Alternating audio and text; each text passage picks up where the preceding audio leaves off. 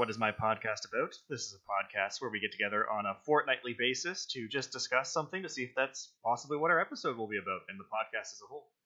My name is Keith Ramsey. As always, I am joined by Peter Akerley Howdy. and Matthew Grace. Hello.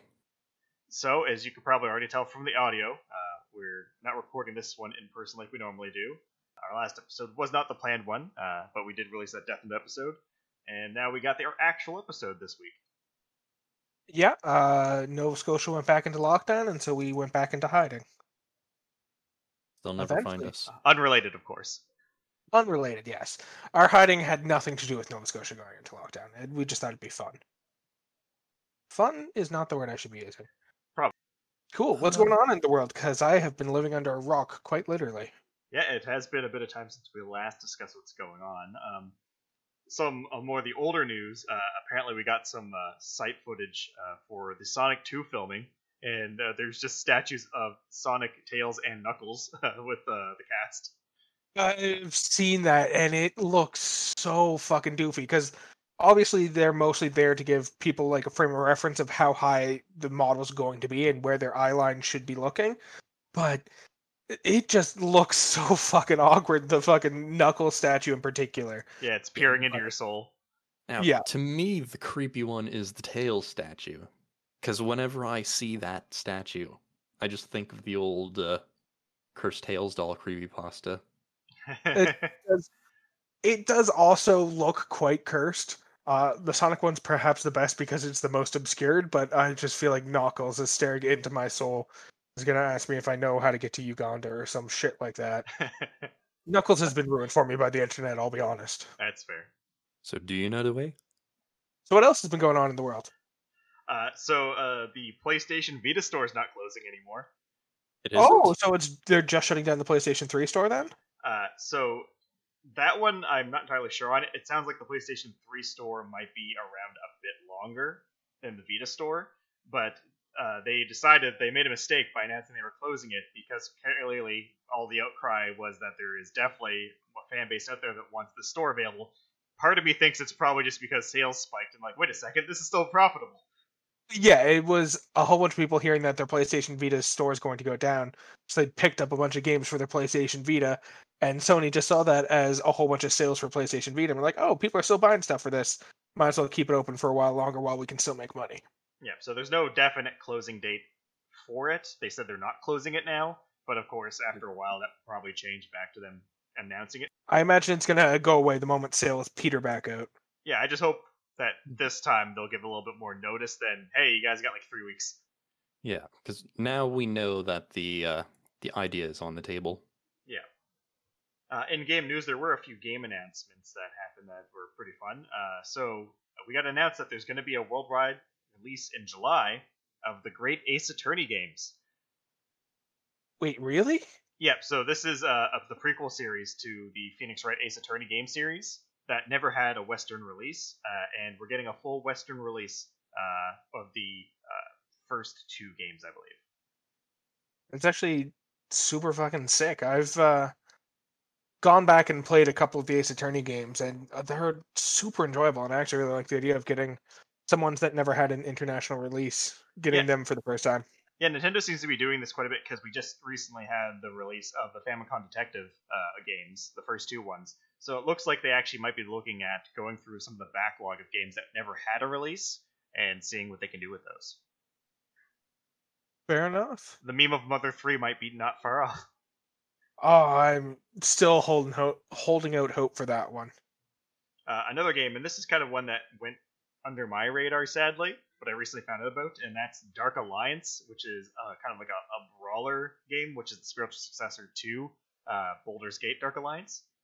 Yeah, it's looking like it's fucking co-op, like dungeon crawler almost, D&D themed game, and it looks pretty cool. I'm curious about it because anytime you have a Dungeons and Dragons adaptation into a game, there's obviously going to be limitations over what it's like playing the actual game. I mean, I'm pretty sure in our multiple podcasts where we talk about D&D, we talk about why it can never fully be ported over to a video game experience. But there's room for it to still create a very fascinating and enjoyable game in that vein. Oh, yeah, and I'm very excited because I don't know about you guys, but Baldur's Gate Dark Alliance 2 was like my introduction to Dungeons and Dragons, so seeing that world expanded is always going to draw me in. Yeah. I'm definitely looking forward to the character creation. That's probably going to be pretty fucking sick. Yeah, and even just the gameplay looks satisfying, to say the least. Yeah, you get to see a lot of different angles of archers fucking dodging. Which, I mean, is fair. That's what you do as an archer. You dodge out of the way of incoming danger. So another interesting game we actually had announced by Nintendo is Game Builder Garage. Yeah, that one is probably the most intriguing one to me because it reads to me like they got very positive feedback from Mario Maker and all the people making Mario levels for themselves, and they decided to take it a step further where now you're not just making Mario levels. Because a lot of people were using Mario Maker to make completely separate games using fucking Mario mechanics. Yeah, especially with you could do the skin DLC with amiibos. Yeah, exactly. So the idea that now they're just stripping away the Mario mechanics and taking it down to its bare bones and giving people a lot more freedom to create. And the trailer even shows in some of the examples that it had that there's a fair bit of diversity in the games that you can make with it. So I'm kind of wondering how in-depth that diversity goes. The trailer is a bit misleading to me because the whole idea of this game is not going to be playing the games that come on it. It's going to be playing the games that other people make on it. So anything we see in the trailer at this point is just shit that Nintendo employees have made using the thing. Which, I mean, obviously it's going to work well for the stuff they intended it to work well for. I'm much more curious to see what the game looks like 2 months after it's been out, when you start seeing content that's getting made on the game. That's going to be the true show of like how in depth and how creative you can be with that game. I'm going to be curious to see if there's a little clause in the game contract when you buy it or download it stating that everything you create is property of Nintendo. Oh yeah, there's absolutely no way anything you make in that game is something you can choose to profit off of. I can't wait for everyone's OCs to start becoming legitimate Nintendo characters, and they can't do anything about it. Oh no. Oh no. That's not going to turn out well. I'm definitely looking forward to people's pixel art being in games online because Nintendo's going to have some fucking filters for that. Because, once again, part of the trailer, it shows them making pixel art of someone swinging a baseball bat. There's going to be some very aggressive filters on that pixel art. I'm not going to get the game myself, but I am very interested in seeing what people can come up with. Yeah, I'd be less curious in using it for making games, although making games is something I, like everyone else who plays video games enough, is curious about. But I'm definitely curious to see what other people make out of it, because it's always fascinating when you give when you give the entire internet creative tools just to see what the fuck they come up with. It usually is just dicks. That's what it is. Dicks are swastikas. It usually is just dicks, but like to bring it back to Mario Maker, which is kind of the predecessor to this game, people made some really fucking impressive shit in that game. So I'm looking forward to seeing what they come up with in this one. And there's going to be the community who goes and tries to make the most difficult games possible. Just like that community that makes the most difficult Mario levels possible. Yeah, there's going to be two ends of the spectrum. There's going to be the people who create a game where you press one button and then you win, and there's going to be the people who create a game where, of the billions of people who played it, 3 have succeeded in finishing it. And you need pixel perfect button inputs to be able to get through any obstacles in it. Yep. So this next one's actually a bit of game speculation. But apparently David Hayter has quote-unquote confirmed that we're getting a remake of Metal Gear Solid. Really? Yeah, so he has specified that he himself has not been notified of anything or what's going on with it, but he stated that he has an insider friend that's within the company that gave him a heads up that they are remaking Metal Gear Solid. I'd be very curious about that. It's been a very long time since I played the original Metal Gear Solid, so I'd be curious to see a remake fully updated to modern graphics. Yeah, and is it going to be like an upscale situation where it's the faithful adaptation of the game, just a more better looking one? In that case, are they just going to be using old audio files? Are they going to be recording? Or are they going to make it more like the more recent Metal Gear games? In which case, what does Shadow Moses look like as an open world game? Yeah, that's definitely going to be the question. Is it just going to be the same game with retextured and adding 4K capacities, or is it going to be completely remade from the ground up but following the same story? Yeah, and obviously there's things they can't cut story-wise, so it's probably going to unfold the same way, but the map itself and how you interact with it's probably going to be where the changes we're seeing are going to come from. Yeah. Unless they just upscale the upscaled Twin Snakes, in which case I can't wait for kickflips off of rockets. Yeah. It's going to be one of those things. It's either going to be just an upscaled version of the original game, or it's going to be new mechanics, new map layout, but same basic story and plot. The thing that I'm really excited to see how they try to tackle, because I really hope they keep it in, but Psycho Mantis reading your memory. Oh, that was... Oh, yeah. I mean, that's probably even fucking easier to do nowadays, because instead of it just being a memory card which has your games on it, most of your games are owned via digital copies, and you have your save data on your hard drive specifically, so they're probably going to be able to tell you a lot more specific details about what's going on with your play history. Yeah. Especially considering there's a lot of indie games that look directly at your computer files and say, hey, you're actually logged into your computer as this user, so this is your name in the game. It's not just going to be, I can see that your most recent game that you played is Crash Bandicoot. Now it's going to be, I see that you died 37 times against this one specific boss in this game that you've been playing. I'm just like enjoying the whole concept, because before it used to be a Konami game, so I'd expect it would probably limit it to that. But just like it going like a step further of like going into your computer data, it's like, oh, I see your IP addresses, and then it reads it fucking off. A streamer's nightmare.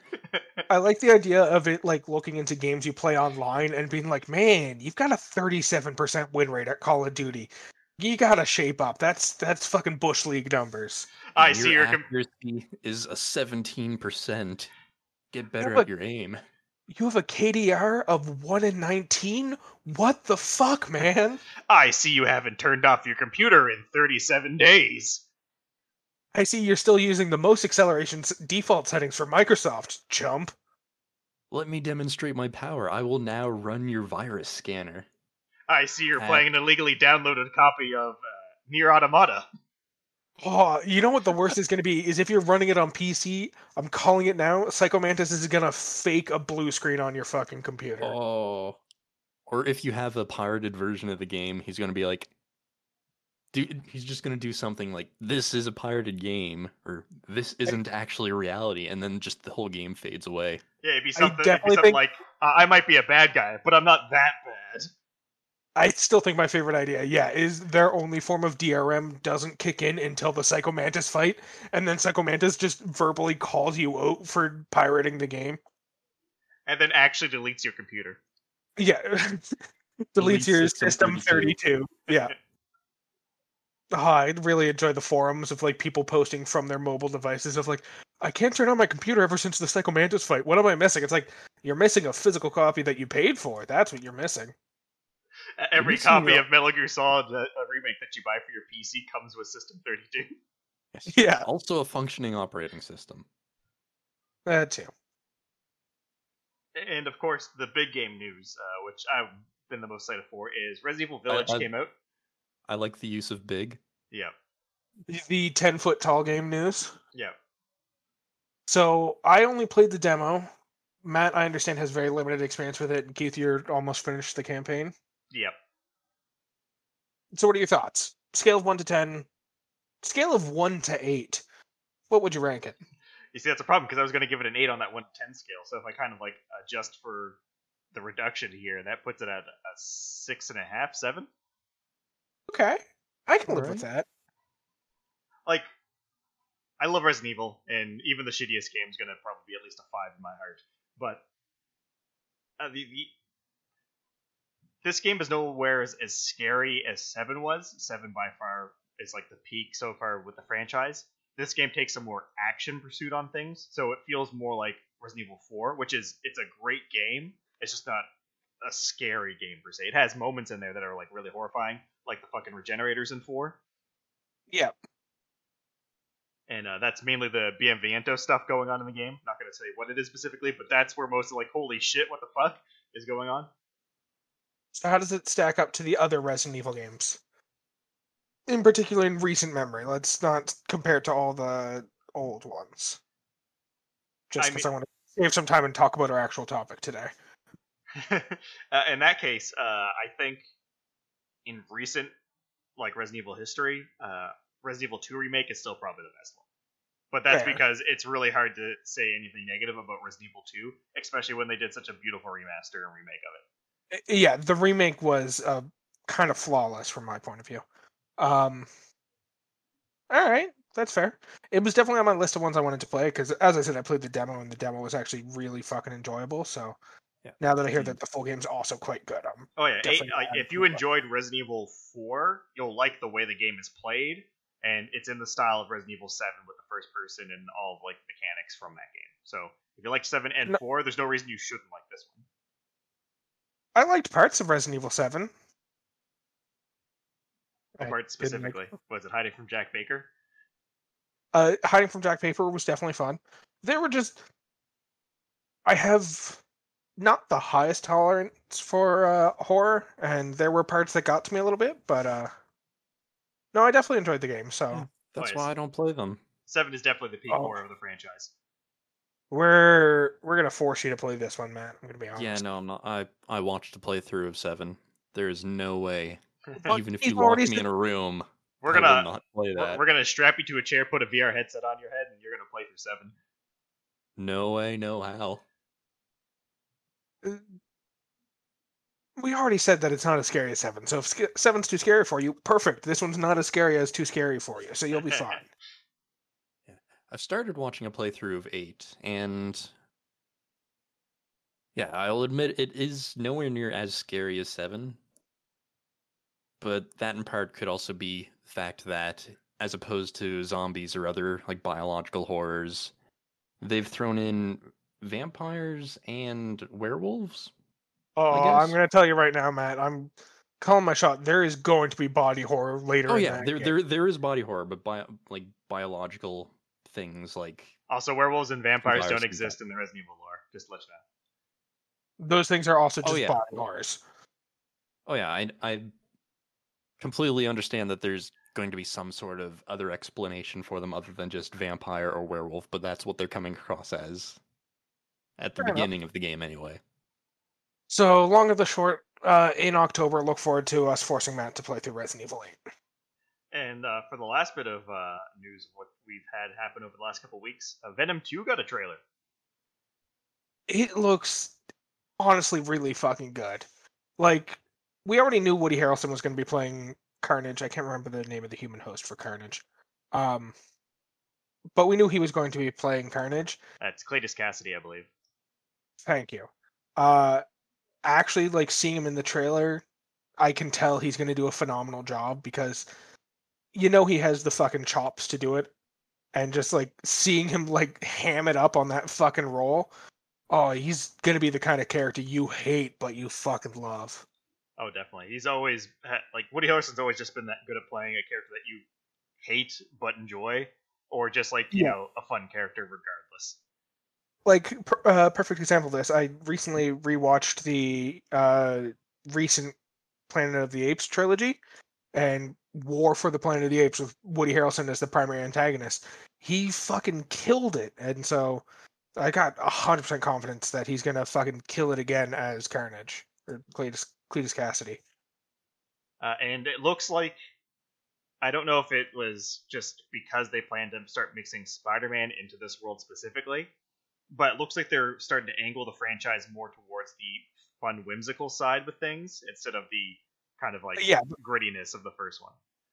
It's hard to tell because it's just a trailer, and trailers can sometimes be quite misleading, but the first one was Suicide Squad. A fairly dark movie, but this one, there's a lot of jokes in the trailer that makes it look like it's just going to be kind of fun. So we'll have to see when the movie comes out. But the trailer definitely indicates that it's going to be a lot more campy and fun than the first Venom movie was. Exactly. Like Venom liking ketchup.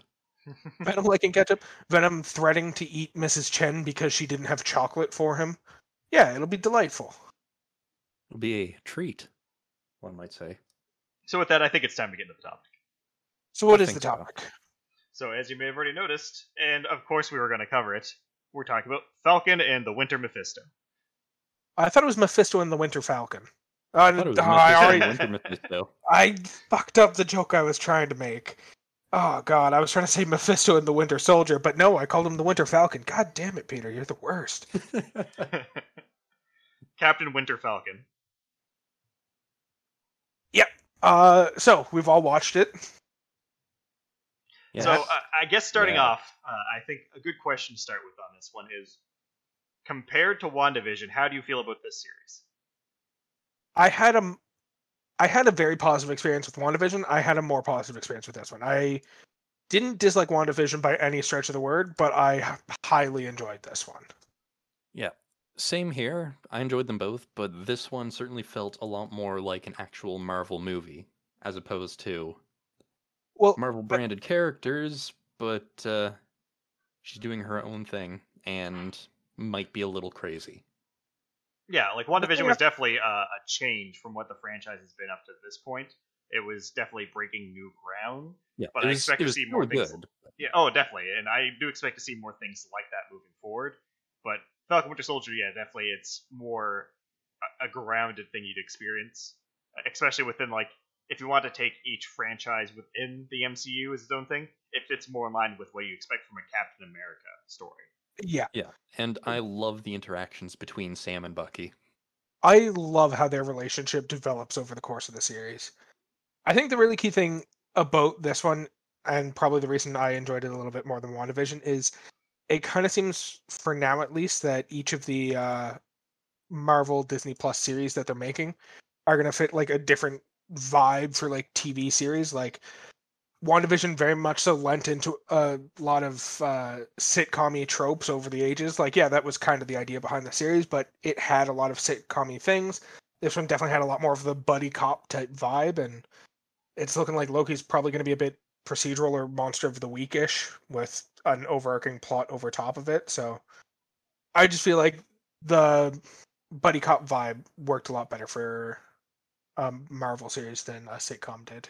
Oh, definitely. And with what the story is, that fits a little bit better because obviously, as most people have seen Endgame at this point, it ends with old Cap giving Sam the shield and saying, "Well, you're Captain America now."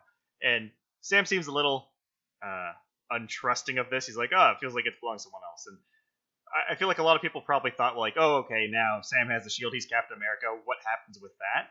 A lot of people probably just expected him to show up in the next Marvel movie as Captain America and leave it at that. But what this storyline goes with is Sam still doesn't believe in himself being Captain America because how can I be Steve Rogers? And gives up the shield, and that's kind of what sets this whole thing on the go. That was one of the things I actually really enjoyed about this series is they could have very easily ended up doing or having like a middle child syndrome with the movies, where a lot of the earlier movies in Marvel or in the Marvel MCU felt like they were trying to get from the first movie to the big Avengers movie, and so it was less a plot of telling a story and more so explaining why the character is the way they are in the big movie that they're writing for. And so the existence of these Disney Plus series allows them to shift a lot of that heavy lifting off of movies. So we don't have a whole movie that's just fucking Falcon learning to become Captain America, and they can instead just make it a TV series and have all that character growth happen so that when we get into the next Captain America movie, it just is the Falcon as Captain America. We don't have to have that adjustment period at the beginning. Yeah, and Yeah. I believe I actually mentioned this on the podcast before, where the reason I think the MCU does so well is because they're focusing on events with their movies, and doing an event for a comic book storyline works really well in a movie setting. But the reason the DC TV show was doing so well is because comic book in its normal format of that in-between downtime is better suited to like a sitcom or a television series. So now with Marvel kind of going into both, I feel like we're looking at like a second wave of just domination on both TV front and movie front for Marvel now. Yeah, absolutely. It's this is really what Marvel needed to kind of bring it to the next level, because it's always been a bit hit or miss with certain Marvel movies just because of the fact that they do have to carry the plot, where now they can put that work into TV series. So I think not only does it make for good TV, it's also going to help reinforce the quality of their movies as a whole. Yeah, because Endgame ended off, we had Sam getting the shield, and we get the drop that Sam doesn't feel like he's up to the responsibility of being the new Captain America. And then the next movie we get with him in it, it's obviously going to have him as Captain Falcon America, or as the new Captain America, I guess. Yeah, and that's But- another good thing but, they actually. Oh, sorry. Yeah, but while he's started the role, he's still unsure if he's worthy for the role, but he's accepted that it's his duty now. Yeah, that's the thing So- they really set up well with this of Sam becoming Yeah. his own Captain America, not the new Captain America. Yeah, so it was Yeah. set up well where you don't need to watch The Falcon and the Winter Soldier to get the jump, because he goes from like not thinking he's worthy and not accepting the role to accepting the role but still not quite thinking he's up to it.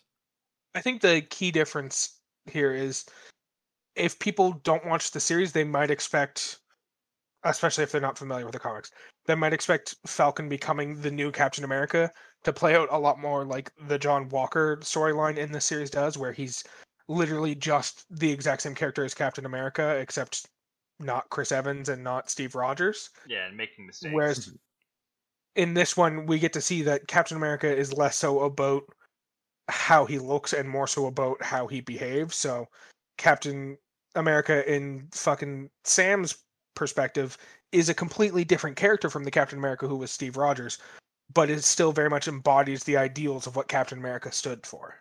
Right. So Oh, should yeah. we talk about the series in a bit more specifics? Oh yeah, we could definitely dive into that a bit more. So the first episode opens up with Sam giving. Well, actually, the opening is a little bit of an action scene, cold open, where Batroc the Leaper returns and he's trying to hijack a plane and take a hostage and get him over the border before anyone can stop him. Yeah, it's the same character who played at the beginning of Winter Soldier, the French terrorist who stole a ship Batroc the before Leaper. Yeah, exactly. And now he's back, and instead of being a kind of villain for Captain America to deal with, he's now a villain for Falcon to deal with. And it's actually a really nice touch to see that not only is the mantle being handed over, but the same problems that he was dealing with are now being handed over as well. Yeah, so the opening set piece is really just kind of to show us, or remind us, I guess is a better way to put it, what Falcon can do specifically. So we see him using pretty much his full arsenal and skill set. The big noticeable difference, I would say, from our last time seeing Falcon, is Falcon used guns, and now he seems to have decided not to use guns.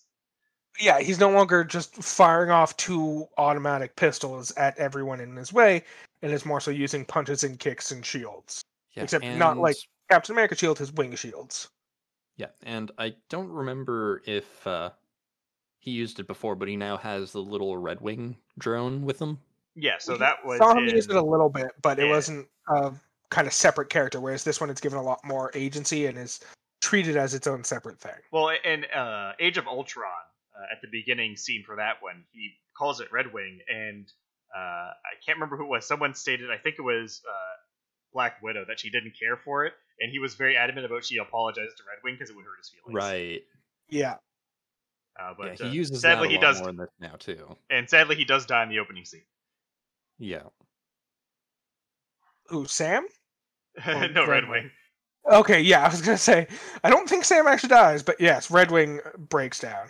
The one of 3 times in this movie or series. Yeah. So once we see what's going on with Sam's life, we get a kind of similar action sequence of what's going on with Bucky's life, and that we see him having a nightmare of not even really like a proper nightmare. It's more so him having a flashback to the shit he had to do as the Winter Soldier, because even though the programming's been taken out of his head and he is a free man, he still has all the memories of being the Winter Soldier. And so he still has to deal with the guilt of what he did as the Winter Soldier. Yeah, and So it opens up kind of more like a flashback introducing, and then it's revealed that he wakes up and this is a nightmare he's having because he's agonizing over the things he's done. and then it cuts to therapy. Which has probably one of the better supporting characters. Not the best supporting characters, but one of the better supporting characters in the early part of the series, which is the therapist who just constantly gives fucking Bucky shit for not actually doing what he's supposed to be doing to deal with his past. She's not the kind of like friendly therapist that you sometimes think of. She's a very aggressive therapist. And I gotta say, I do love the whole like talking about like his recovery and like his rules and all that stuff.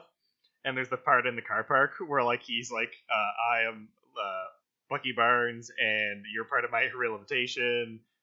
So you're under arrest, I guess. Like he doesn't know what he's doing. Yeah, because he's dealing with a senator who got into power by supporting Hydra, and so he ended up killing some of her political opponents to get her into power. And so his idea of making amends is sending her to jail for working with Hydra. Yeah, he has a book and he's checking names off of Key to note that most of his making amends so far has been him fucking with people he helped rather than making amends to the people he hurt. Well, he does have them on the list too, but Yeah, they're on the list. He just hasn't actually been following through with helping them. yeah, because he actually has sushi with this older guy named Yori, who his son is missing. Well, not missing, but was killed. But he doesn't know why. And then through the flashback, we saw that it was actually Bucky that killed him because he saw something. Yeah, but Yep. he can't really come to terms with that, and he doesn't feel, I guess, ready to reveal that he's the one who did it. And so he just kind of runs away from that situation. Yeah, and I guess the surprising thing about this first episode is that even though the series was kind of sold as like, oh, it's Falcon and the Winter Soldier buddy cop series, they actually don't meet in this first episode. Yeah, no. They have very different paths, it seems. Well, And- that's also They meet up very quickly in the second episode. And it's just the first episode. There's no interaction between the two of them. oh yeah, it's definitely implying the tension there too, because the therapist even calls out, it's like, oh, why are you not answering Sam's calls? Yeah, have you hung out with Sam, the one person who has the most joined experience with you in life? Because the two of them were both little captain's best friends. Yep. Speaking of running away from things in Sam's running away from the responsibility that was given to him by Cap, in that he, instead of taking up the mantle of Captain America himself, he decides to give the shield to the Smithsonian, who has the whole Captain America wing of their museum, because he doesn't think anyone should carry the mantle. He thinks that's one of those things that should be left to history. Yeah, he thinks that the symbol is useless, the person that's important. Yeah, and he's just not sure that he can be the person. Of course, the senator he gives it to is the most untrusting looking guy, and this is where we actually get our Rhodey cameo. And pretty much Rhodey's just here to say, the hell are you doing? Why don't you just do it, right? Yeah, why don't you just take it yourself? Come on. We do have some other important character introductions, though, throughout this episode. The first one we get, which is not an important one quite yet, but Joaquin Torres, who is kind of like the guy that works with Sam, his almost sidekick in the military contract stuff they do. He's the man in the chair, to quote Spider-Man Homecoming. Yeah, although in the comics, you might recognize the name because he is actually the person who takes up the mantle of Falcon after Falcon becomes the Captain America. Okay. I guess that comes into play later in this series. Yeah, when something happens. Falcon has his wingsuit destroyed when he ends up fighting against John Walker specifically. He kind of has that moment where he's got the shield and the broken wings, and he kind of has to make a choice. And he could have said, well, I'm going to keep both of these, but he kind of chooses the shield. And he's like, yeah, these are yours. Do with them what you want. And then we kind of see him at the end of the series working on them as the news announcements going out about what happened. Yeah. Because, surprise, surprise, Sam gets his own version of the flight suit. Yeah. Except it's painted Captain America colors. Yep. And made by Wakanda. So you know it's got some extra things they're going to show off later on. Hopefully, I had a bit of fun laughing about it because I assumed, perhaps incorrectly, but it makes sense to me that if it's from Wakanda, it's probably got vibranium all throughout it, so it's bulletproof. But they make a point of not giving him any sort of head protection, so it's bulletproof anywhere except for the head, where if he gets shot, it's guaranteed death. Yeah. And I just like fact that it potentially also has a hidden kill switch that only the Wakandans can activate, just like Bucky's arm. Oh yeah, we have Yes. to 100% assume that every time we see Wakandan tech from this point forward, there's a kill switch on it. Yeah, there's the means for Wakanda to turn off that technology. Yeah, because they made it, but they don't want it used against them. Of course not. They learned from the problems in the Black Panther movie. Yeah, they learned from Killmonger when he used Wakanda tech against Wakanda. I mean, some of Wakanda was willing to support him, but others didn't. True. Right. I don't think. I think the kill switch was probably in there from that point as well. It's just like we can use it on you and you can use it on us, so it's kind of a stalemate. Yeah. But for Bucky, it was also probably because he was the Winter Soldier, and just in the off chance that he falls back into enemy hands. So there's really two more big scenes in this first episode. The first one is the introduction of the Flag Smashers. Yep. So this is a little confrontation we get with Torres and the Flag Smashers, where he gets the shit beat out of him. Yeah, we it's not goes undercover explicitly as- written out, but we're He goes given undercover as part of their little organization to try to figure out more information about them. Yeah. and we find out that there's definitely superpowered individuals in the group. It's not explicitly laid out that they're super soldiers, but we see them displaying what can logically be assumed to be super strength because he is thrown across the street into a fucking telephone pole. Yeah. And then that's kind of our indication that, the Flag Smashers are probably going to be the villains of this one. Now, if you're a fan of the comics, you might know that Flag Smasher is actually a single character, and he pretty much is the same thing as the Flag Smasher ideal, where world borders are the result of conflict, so the only way to have true peace is to get rid of all borders. Yep. And this one, they kind of break it up into its an organization, with the main character or the leader of the Flag Smashers kind of being the, I guess, stand-in for that character. Yeah. Which is fun, because I believe the character's name in the Marvel Comics was just Carl Morgenthau. Yeah. And now they make the MCU character who's kind of the leader as Carly Morgenthau, which is, I suppose, a play on the original name, except it's different. Pretty much. I don't know what I'm trying to say. And then the last big scene is actually the ending, where we see the news feed introducing the new Captain America, which is John Walker. And you've probably seen the memes from this one as they imposed his face onto Up lots of times. Yeah, a lot of people tried to suggest that he looks like the grandfather from Up. People... there was a lot of controversy about this character, which made no fucking sense to me.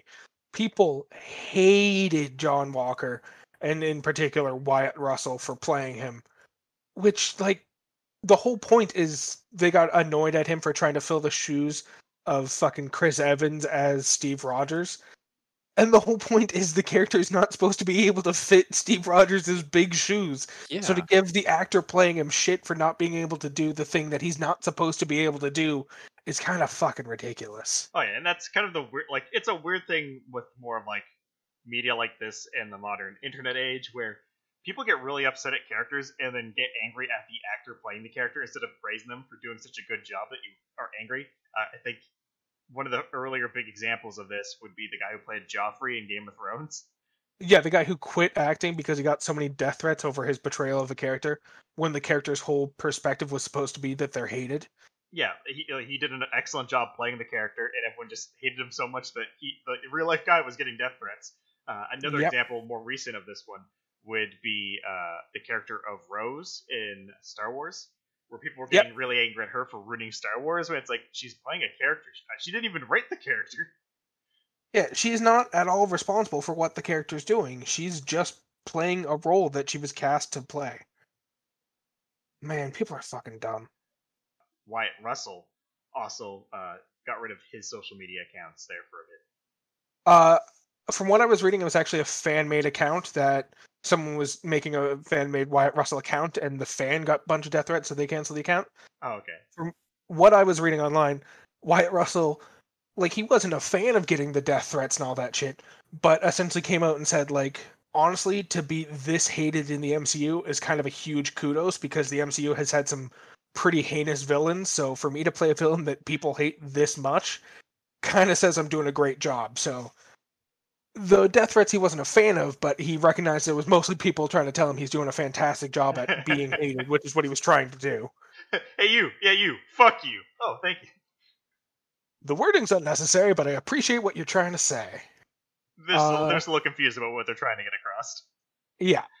So yeah, then we got episode 2, which is all about Sam and Bucky just really not being okay with John Walker. And also, the first tip that you get that John Walker doesn't fit the shoes is when he first walks out of the building into the view of the public. You can see he has a gun on his holster. Oh yeah. I mean, to be fair, Captain America Steve Rogers also used a gun. Oh yeah, especially when he was in actual World War II. Yeah. But there's a lot more things they give you as hints to, like, well, yeah, there's a lot of really subtle hints. Like, if you are a person who read the comics, you know right from the beginning how this is going to turn out. But I think the first hint we actually get is when he's in the backstage area, unfurling the suit with his wife there, and then his friend Lamar shows up and mentions, now we can't just punch our way out of everything. And it's like, I see how this guy likes solving. Like, it makes a very clear statement that if Tommy Lee Jones's character from the first movie, Captain America, had his choice of who would be Captain America, this is definitely the guy he would have picked. But luckily he didn't get his way, and that's why they had such a perfect Steve Rogers. Which even Zemo has to admit later on in the series, like, yeah, super soldiers are bad, and it's like, Steve wasn't bad. It's like, yeah, but he's an exception. Yeah. Steve is the exception. He also later on also makes Bucky an exception, kind of begrudgingly. I think because, just to go on the Zemo thing for a moment here, Zemo's whole statement is people seeking the serum to gain power is the bad thing, and Bucky was kind of forced into it, and Steve was chosen for it, but felt like he had to take the risk, not for himself, but for the world. Yeah, neither one of them sought the super serum to become powerful. Both of them kind of had that situation kind of forced onto them. Forced is a bit of a stretch for Steve, but it's the same idea of he wasn't trying to become a super soldier, he was just trying to help out with the war. Yeah. Whereas we get the very opposite of that, which is John Walker's character, who throughout the series gets the shit kicked out of him by super soldiers, and then also just normal people, and gets really fucking fed up and decides that he needs the super soldier serum to be able to continue doing what he wants to do. Yeah. Now, one thing I do have to point out in this one, which I find a little weird, this is just me kind of nitpicking, but he's doing a Good Morning America episode, like live, and it's clearly the middle of the night. Yeah, it's... Well, to be fair, maybe it's a Good Morning America for Japan. It'd be like daytime there. They also might have just recorded it live, but not actually like aired it live, which would be a weird thing to do. I don't know. You're right. It's weird that they do that in the middle of the night. Like, it's clearly like after 9 p.m. And like, it's... They do it because the scene's a lot cooler in the nighttime than it is during the day. I fully admit that. But it's just nitpicking. It doesn't matter. Yeah, it's probably specifically for like the added details of them being able to use spotlights to shine on fucking John Walker to show how he's literally in the spotlight now and the whole world's watching as like kind of a metaphor for what's going on. But like, it's weird that it's a Good Morning America segment that's happening in the middle of the night. Yeah, because I really just had to stop and think for a moment when it was clearly nighttime and John Walker says, "Good morning, America." I'm like, wait, it's clearly nighttime. Why are you saying good morning? So what ends up happening here then, so we get the little interview with John Walker. He seems like, a good old American guy. He's friendly and charming and all that stuff. And then as the story starts going on, we have Bucky and Sam are, in a weird way, forced to team up. But it's more so Bucky wants to tell Sam something and discuss it, but Sam has something he has to do, so Bucky's like, fine, I'll tag along. Which I'm pretty sure also violates his, like, rules. Yeah, because he's technically on parole at that time, so he can't exactly go to fucking Munich to deal with terrorist situations. They But he didn't does really- anyways. They didn't really say he couldn't, just that he has to be back for regular check-ins with his therapist. That's fair. Yeah, but I still feel like he's technically on parole, and most parole guidelines are you can't leave the state, let alone the continent. Yeah. Now, I will say, I Uh, think this scene has probably one of the most favorited fan moments in it, which is Sam referring and starting with the whole concept of the Big Three. Yes. yes. Wizards, robots, and aliens. Doctor Strange is not a wizard. He's a sorcerer. Sorcerer's just a wizard without the hat, Matt. I believe we've had this conversation on a previous episode already, but again, specifically, Bucky is correct that he is a sorcerer, because if you look at the rules of what a sorcerer is, that's what Doctor Strange is. Yeah, we definitely had this discussion. We don't need to keep going down this path. I think the general idea is fuck the word wizards, let's just call it magic, robots, or aliens, because so far that has been the cause of the problem every single time. And this time is different. It's not. It's super soldiers. Yeah, but Which they was the get, solution to a lot of those earlier problems. but yeah, they get one of those story beats where it's like, oh, we got information that Flag Smashers are going to be stealing stuff here. They go off. Sam just jumps out of the plane, and then Bucky's like, well, fuck, I gotta go too. So he decides to jump out of the plane without a parachute. But he And just rips off uses his his sleeve. metal arm to grab a tree and like ride it down. Yeah. Because they were too low for him to use a parachute by their typical safety standards. Oh, I you're guess. right. Because of the fact that fucking Sam was using the wingsuit, he jumps lower than a parachute would be viable, so he can't use a parachute. Also, I believe this is the first instant of a heroic character not landing the superhero landing. Yeah, he fucking falls flat on his fucking ass. And of course, Sam comes right back up as soon as he lands. Like, I got that all on camera. Old Just so Red you Wing know. with his camera. Now, the interesting thing about this is, so the Flag Smashers are stealing supplies, and it's not really kind of revealed what the supplies are. It's like, oh, just general medical supplies. It was end up revealed later that there was actually a side story that was cut from production, which is actually the story of a virus that was infecting and killing people, and this was supposed to be the vaccinations for that. Yeah, there's I don't know about that one specific, but there's large kind of plot lines where the whole motivation for the Flag Smashers, beyond just tearing down borders and having one world, is the whole idea of like the Global Repatriation Council, which is the group that's trying to decide how to fix the world after the blip, is being a bit unfair with how they're delegating resources and have stockpiled a bunch of resources that could be going towards helping refugees who are being forced back to their original country, when at the same time they're just kind of holding on to them for other people. So people are dying in refugee camps while the people in charge of the world are doing nothing. And Is specific to this media and not anything else in the world.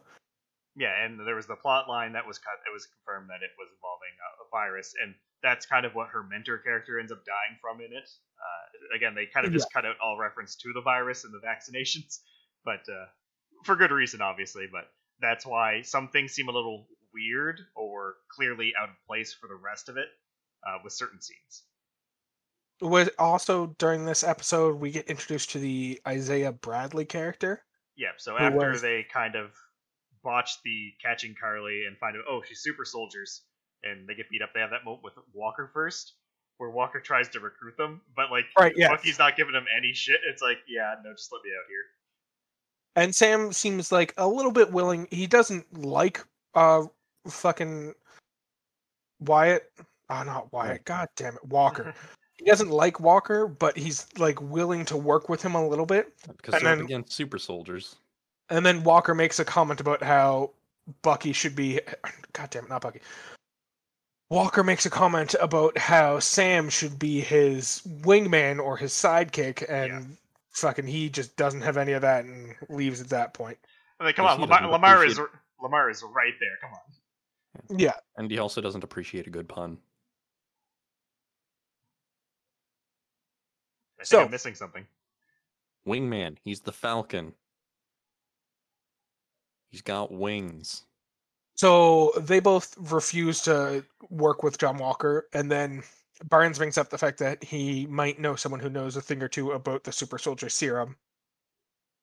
So he brings Sam back to fucking Baltimore to check up on Isaiah Bradley, who's a character from the Korean War, who he knows a thing or two about, who fought against him as the Winter Soldier. Yeah, and this is from a specific comic line. What was it called? Red, White, and Black, I believe. That sounds correct.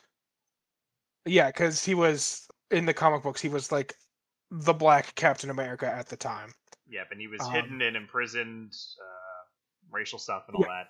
And I've heard a lot of people complain about this stuff being put into the Captain America, like the Falcon and Winter Soldier storyline, and it's like it shouldn't be in this type of entertainment, this type of like stuff like that. But clearly, they've never read anything Captain America. Captain America's storylines are always just political stuff. Yeah, this wasn't him punching Hitler. This was not a new series meant to deal with fucking like the political climate of the world today.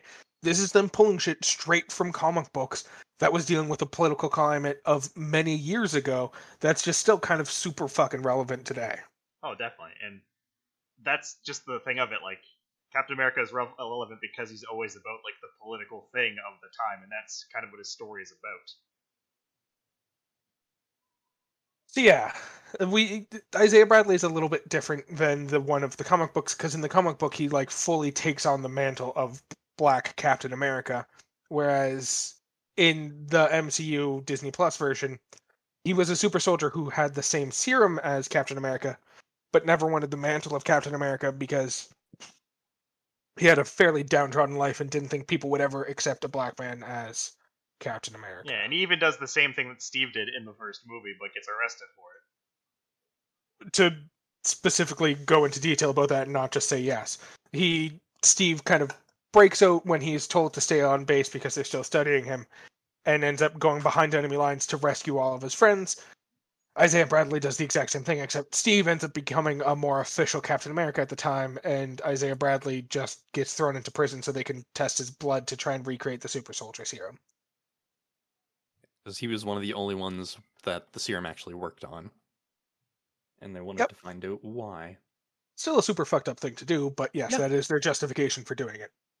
Exactly. We also get Isaiah Bradley making a throwaway line about how you people kept coming after me to study my blood, said to Bucky, which Sam tries to defend him. He's like, oh, don't worry about that. It's just a race thing. And Bucky's like, it's not a race thing. It's a Hydra thing. He means Hydra was trying to take his blood, which is what gives them their next lead of who to check out. Yeah, mentions Zemo, and then we get the cut to like the shots of Zemo listening to orchestral music while reading, classic literature. Yeah. Unfortunately, before we get to break Zemo out of jail, we first have to deal with Bucky going to jail because he missed one of his psychiatrist meetings. Yeah, and this is where we start getting like the smug asshole John Walker in full force, because eventually Bucky does get out of jail and gets approved to not have to go to his therapy anymore. And then when she's like, oh, who authorized that? He doesn't say like, oh, I got the approval. He just kind of points to himself and smirks like, of course it was me. I'm a captain, which is like kind of a smug reference to Captain America, because Steve Rogers tried to like pull the whole technically a captain line before, and Tommy Lee Jones was just not having it, whereas fucking when John Walker does it, no one fucking calls him out on that BS, because I think he actually did have the military rank of captain, which is good for him, I guess. But then we get the very fun scene of the joint couples therapy between Sam and Bucky that the therapist forces them both to participate in before she gives them the go-ahead to jet set around the world and solve all the problems. And their impromptu staring contest. So good. We also get the kind of reason why Bucky is very upset with Sam this entire time, because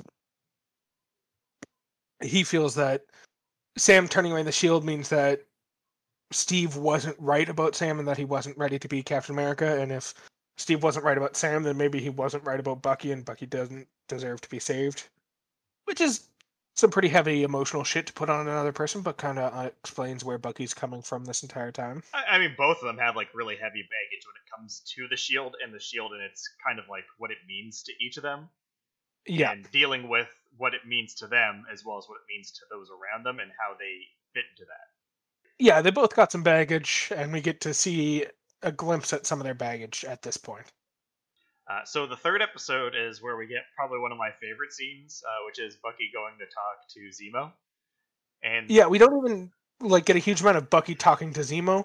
We just get Bucky explaining to Sam that they should probably break Zemo out of jail, and him explaining how they would do it in flashbacks to it happening at the same time. In a hypothetical scenario. In a hypothetical scenario, here's how we would do it. And Sam's like, man, that's crazy. And then it pans over and you see Zemo walking through and he's like, yeah, we just went through with the plan that we were just discussing. It already happened. It's almost as if you'd already... It almost sounds like you've already planned this out. Zemo walks in. It's like, well, we kind of did. And I think one of my favorite things about this is Zemo is a very interesting thing within the MCU currently, because in this world of gods, men of with superpowers and all this stuff, Zemo really is just a guy that's really smart. Yeah, he is a very wealthy person because he was a baron of the country that got destroyed. Sokovia, thank you.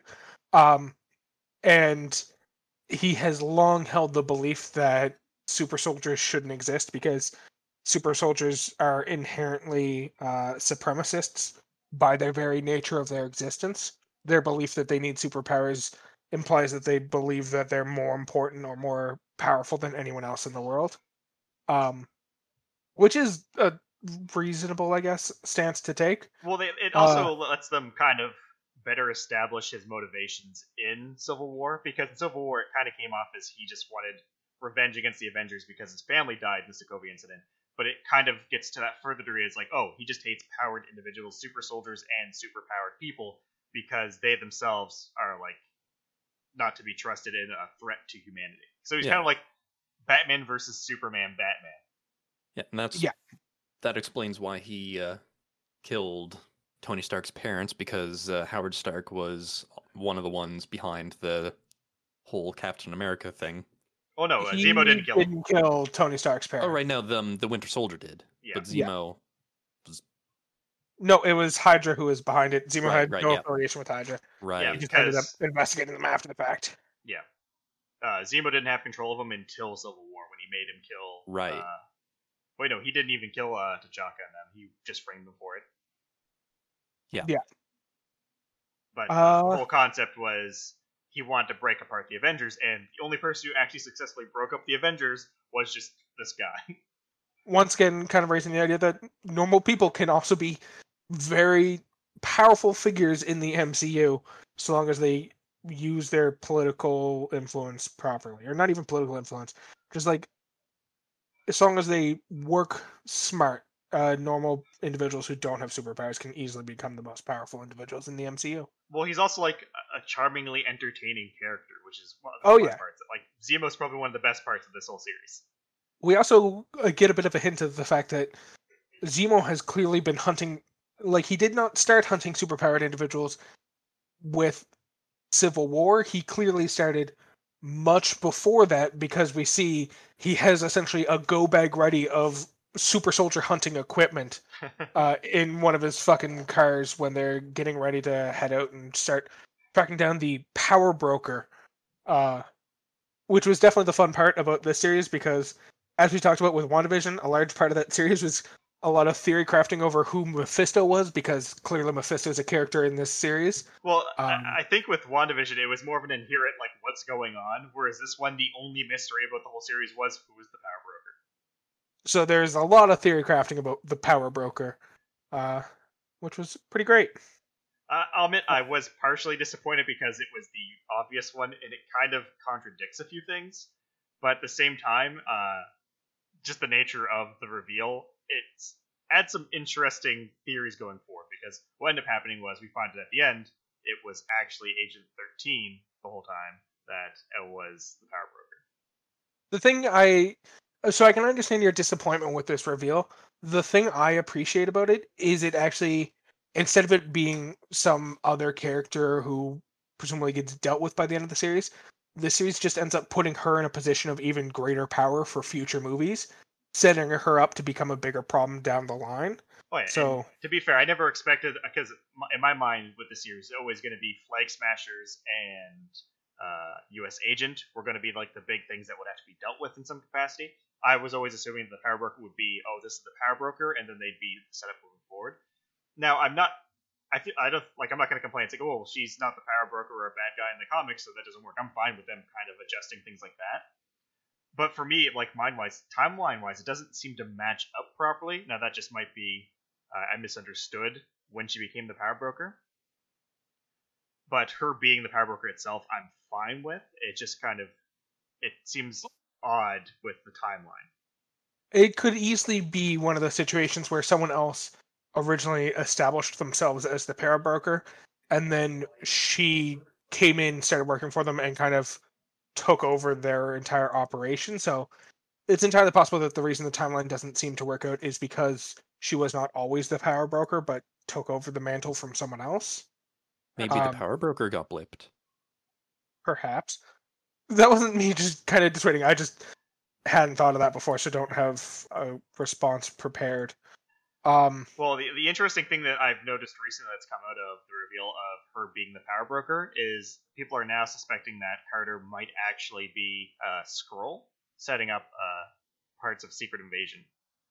That definitely works. I definitely like the way they're handling her as the power broker of, instead of her like actually giving out superpowers, she's just has access to all the tech in the world, especially now that she's working for the CIA again. Yeah. So instead of giving away actual superpowers, she's giving away the technology to make superheroes, which and is government how information. which is how the MCU has been running its superheroes for the most part. Like, with the exception of fucking Thor the God and Doctor Strange the Sorcerer, most everyone who has superpowers has their superpowers through technology. So her having access to all the technology allows her to essentially make whatever superheroes she wants to make down the line. Yeah, potentially, and that might be something that's going to play into Armor Wars as well. Like, she could be the reason that the Armor Wars concept gets started. Yeah, absolutely. So, what else happened in the Power Broker? They find the lab where they were making the super soldier serum. Yeah.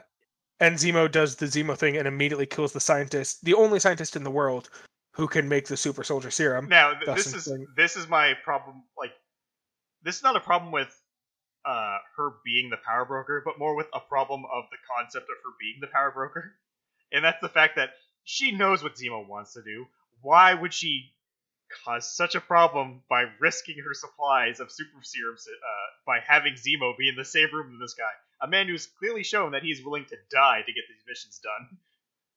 Well, Yeah, you think she just never would have let him in the room with him in the first place. Even to the point where, like, yeah, he has a gun that the others don't know about.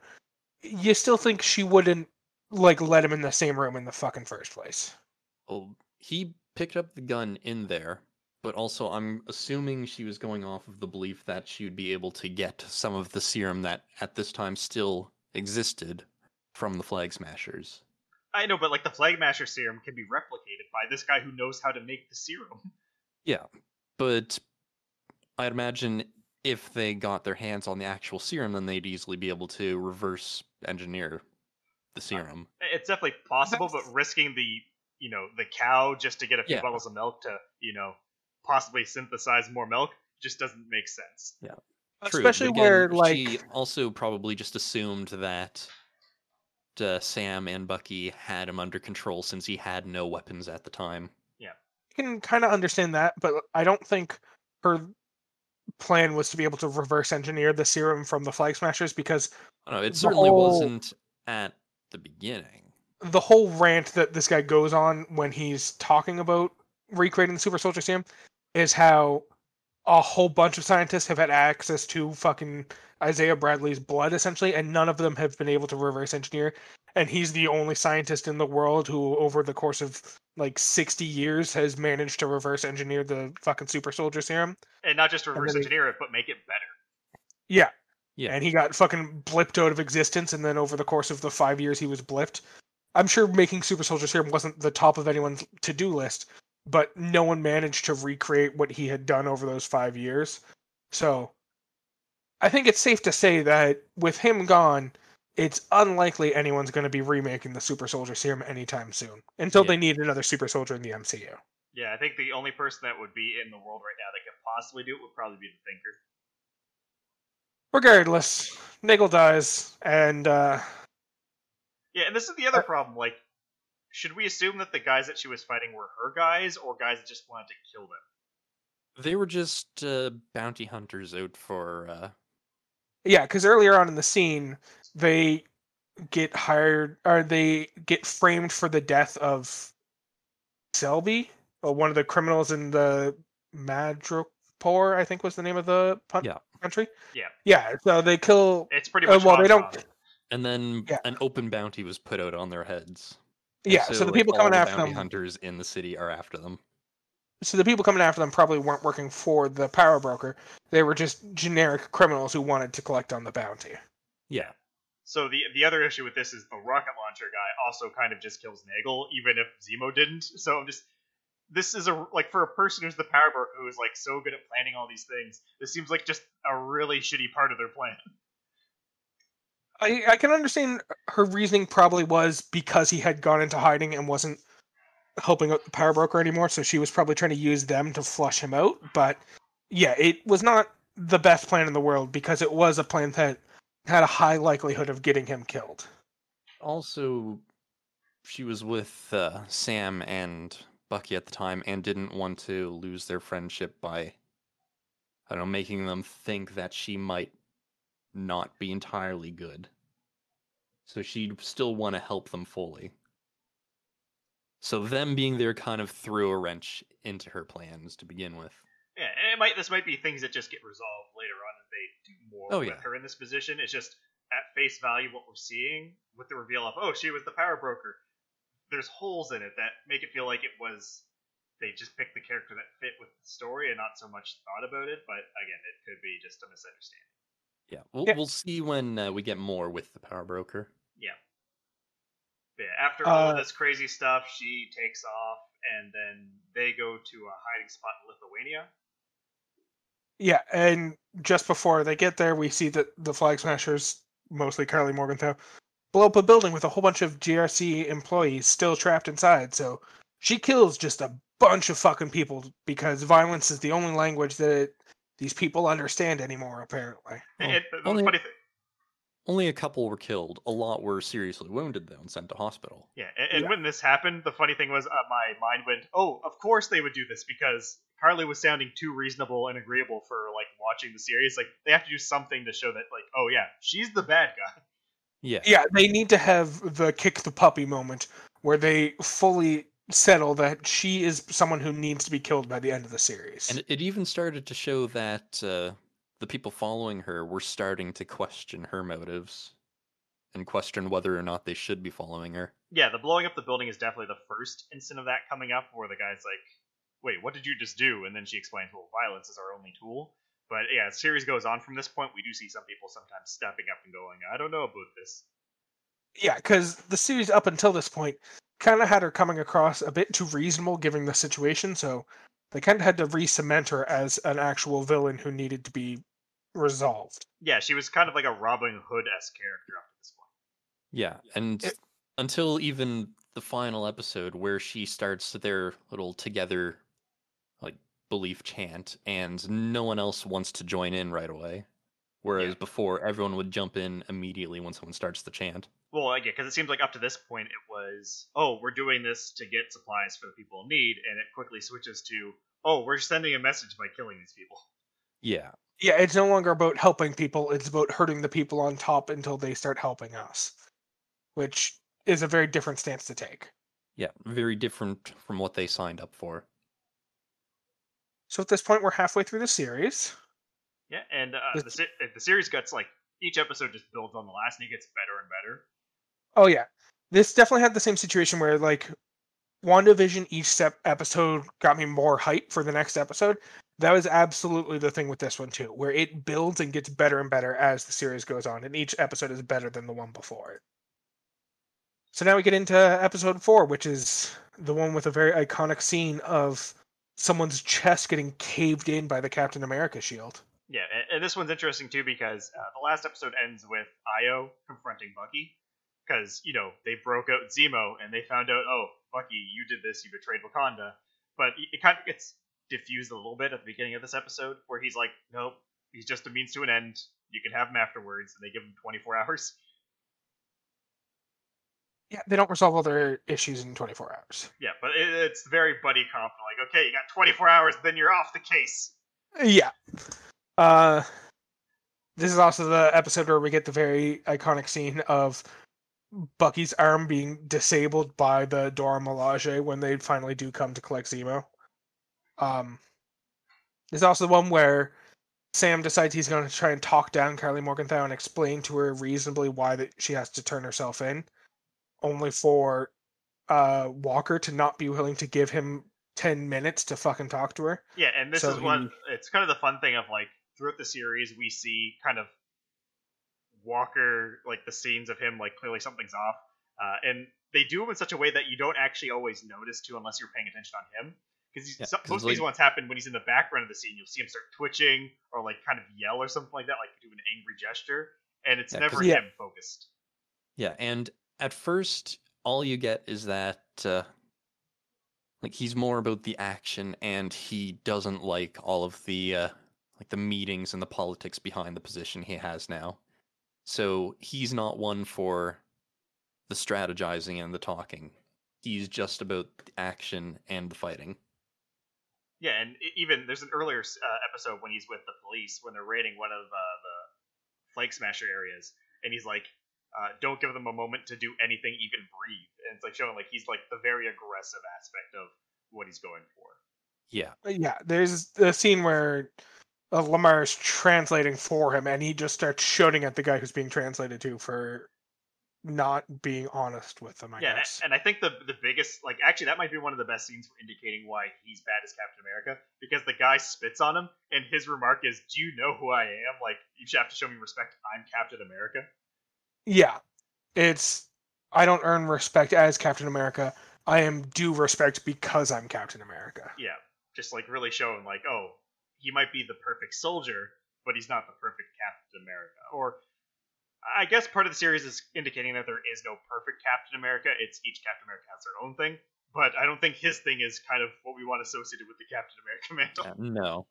Yeah, because the whole point of being Captain America is you represent America, the country, on a global scale. And whereas I mean, he definitely he was more America's ideal soldier. He definitely represents an aspect of America, just probably not the aspect that they want parading around on the global stage. Especially after the murder. Yep. So with this scene, it's essentially Sam wants to talk to Kari and kind of talk her down because he believes she has a chance to come back before it gets too far. But he started to get through to her. Yeah, he actually is making a good case to talk to her. And you have to keep in mind, he was, a counselor for, like, veterans. So, like, he's definitely really good at talking to people that have gone through traumatic experiences and, helping them. And that's kind of his, I guess, Captain America power itself. Whereas Steve gave people hope, Sam was able to, like, mediate really well, I guess is the best way to put it. He's a good, like, negotiator and, like, bridging of people. He's good at, like, speaking to people's hearts. Yeah. Is how I would phrase it. Like,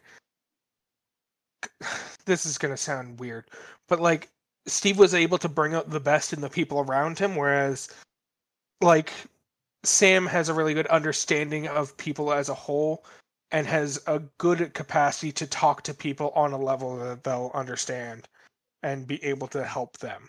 Yeah, it makes sense. But yeah, essentially in the scene, Walker ruins everything by charging in. He starts twitching and walking around. And even Zemo's giving him the eye. It's like, something's wrong with that one. Yep.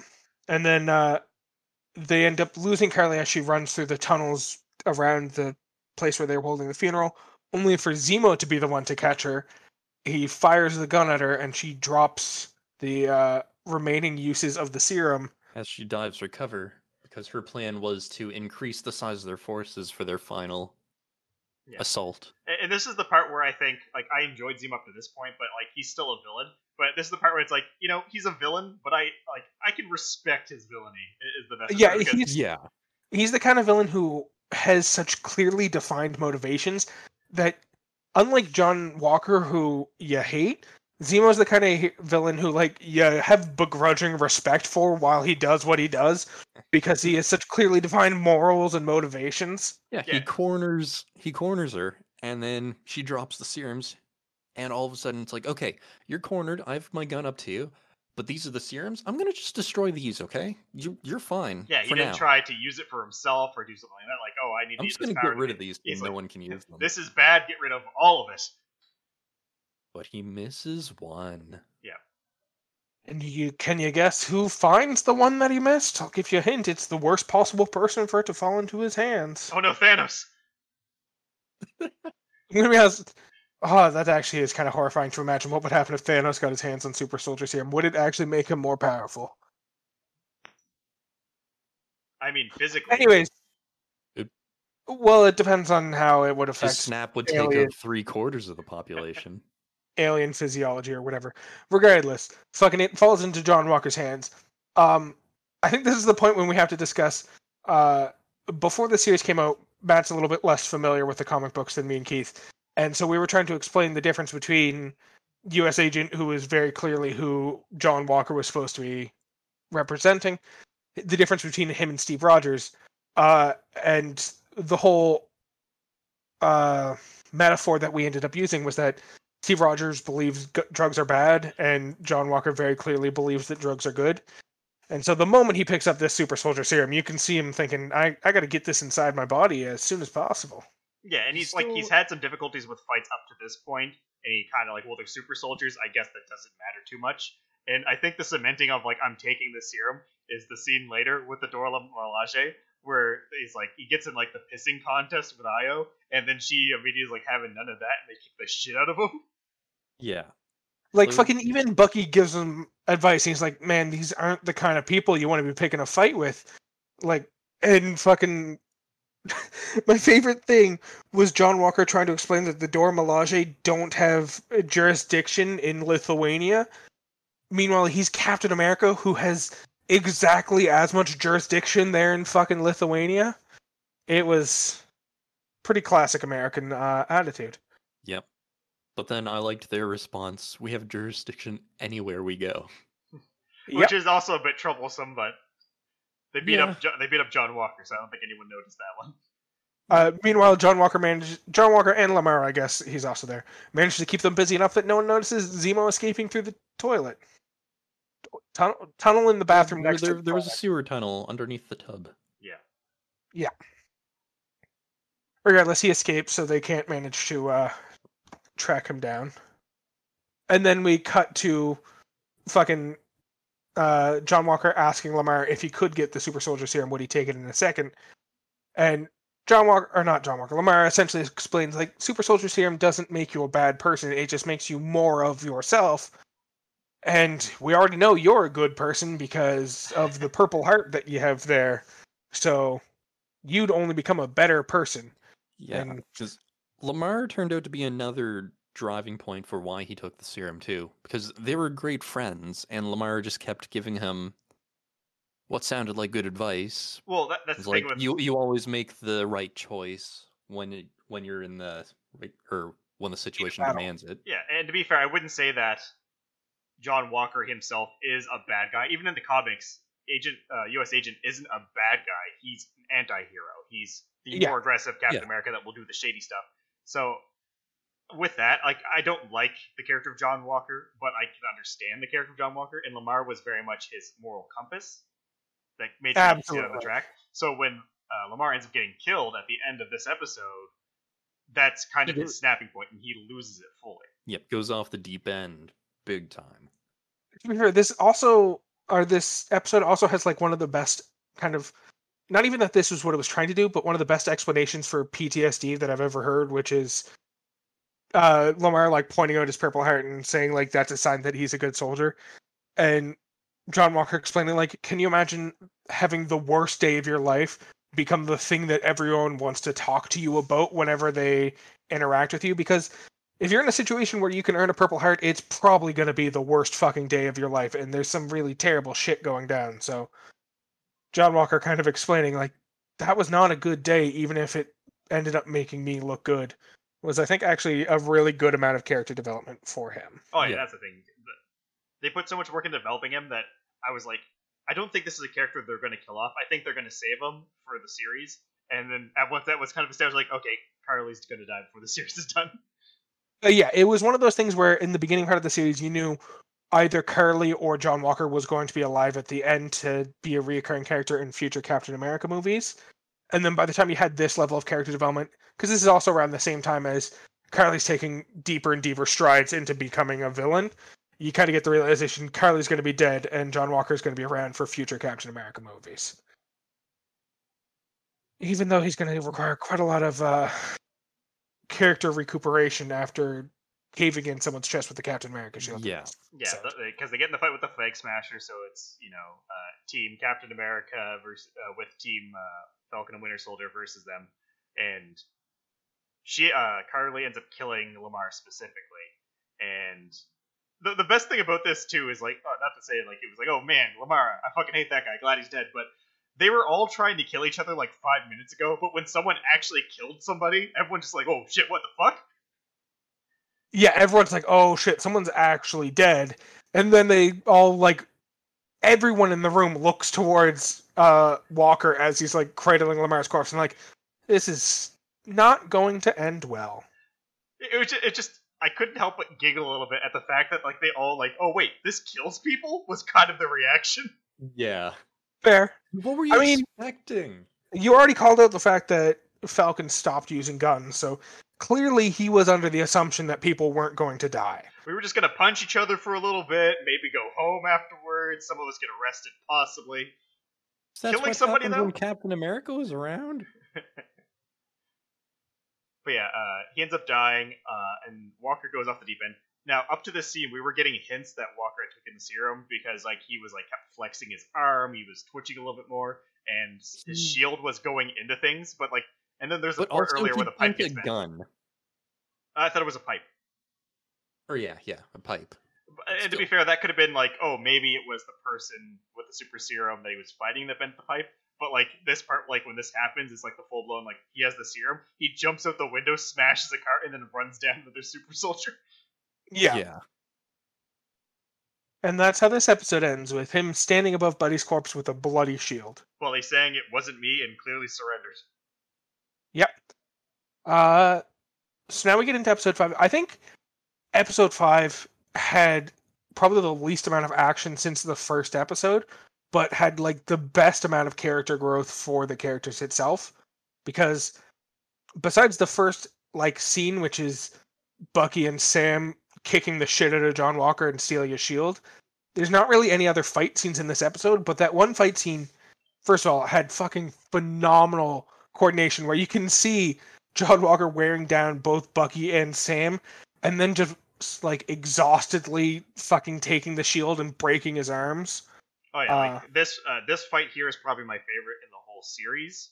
That happened. It's also the one where Falcon's wings gets destroyed. Yeah, he breaks the Falcon's wings. Because, like, yeah, the fights in the last episode are cool, but they're more of, like, showing off how great Captain America is now, the Sam Wilson version. Whereas this fight in this episode is a lot more like, this felt like this would be the fight you'd expect at the end of a series, normally. Yeah, this fight was definitely enjoyable. But then, once this fight's over, it's a lot of Sam and Bucky talking about the events of the first 4 episodes and, like, coming to terms with what's happened. And kind of like building up towards the final episode. But it has some great character growth. Like the fact that Sam realizes the only way that he can fix his sister's boat, which has been kind of the B plotline of this series, where his sister's going broke and she has to sell the boat, but no one will buy the boat because the boat's in too rough a shape. So he ends up deciding that to fix the ship, he needs the help of the entire community. And then fucking Bucky shows up and also helps him like work on the ship for a couple days. And also kind of starts hitting on Sam's sister. It's just a And Sam's super like, feel good yeah, episode. no, don't do that. I will feed you to the fish. Yeah, mainly Bucky's here because Bucky went and found Zemo at the Sokovia monument, and there's the moment there where they're kind of talking, and then he pulls the gun, and it looks like he's about to kill him, and then he drops the bullet after pulling the trigger. He's like, it's an empty gun. And then Zemo's like, I took the liberty of writing my name off your list, and then the Dora Milaje take him, and it's like, oh, we're taking him to the raft. Yep. So yeah, he calls a favor on him and saying, "Oh, I need you to do something." Turns out that was making Sam's Captain America suit, and that's what he shows up with in this episode specifically. Yeah, he ostensibly shows up to deliver, but then just ends up hanging out with him for a couple days, having a good time. Yeah, they become buddies, and then we get to really see the power that Sam has exemplified in this episode. Yeah, we also have Sam decides to go back and talk to Isaiah Bradley a bit more to kind of figure out why he didn't want to become Captain America. This is where we get the backstory of everything that happened to Isaiah Bradley and why he's so jaded, and how he explains that in his mind, a black man can never be Captain America because America doesn't respect black people. Essentially. I feel weird talking about these points.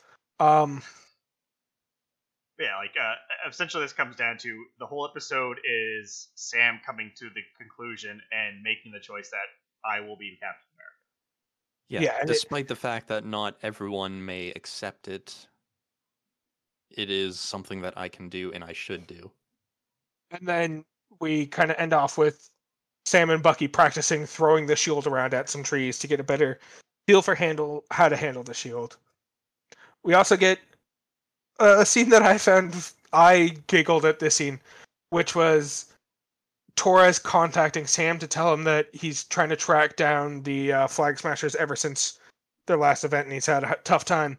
But he notices that there's this specific ping through the app that they all use that triggers, and it just triggered in New York, but they're probably using like some sort of masking system, so there might not actually be in New York, but that's just where it most recently pinged. At the same fucking time as the GRC are having a very big important meeting of how to deal with all the people that the Flag Smashers care about in New York. It's just like, you couldn't have put two and two together and figured they're probably actually in New York City. Also, earlier on, Torres, you were on the app where they sent out the requests. Couldn't you have just checked the app to see where they were requesting fucking people? Oh, look, it's New York. Well, You're probably that, and it's specifically the meeting to forcefully remove all of the people. Yeah, it was. Sam might want to get a new guy in the chair. Well, obviously it's not going to be Torres for long, because as we already discussed, Torres is clearly going to become the Falcon. Yeah. True. But yeah, it was just kind of funny of like Torres like being like, I don't know, all the clues point towards New York, but I don't know for sure where they are. And Sam just being like, oh, so they're probably in New York. And Torres is like, if you say so, I guess. Really, let's think about it. What are the odds about everything happening in New York? The invasion from Thanos, the second invasion from Thanos, all the Loki bullshit. It's all in New York. Yeah. So that's where that episode ends, except we get a post-credit scene of Walker building a shield out of scrap metal. This is the fucking stupidest thing. Clearly Walker doesn't know why the shield works. Yeah.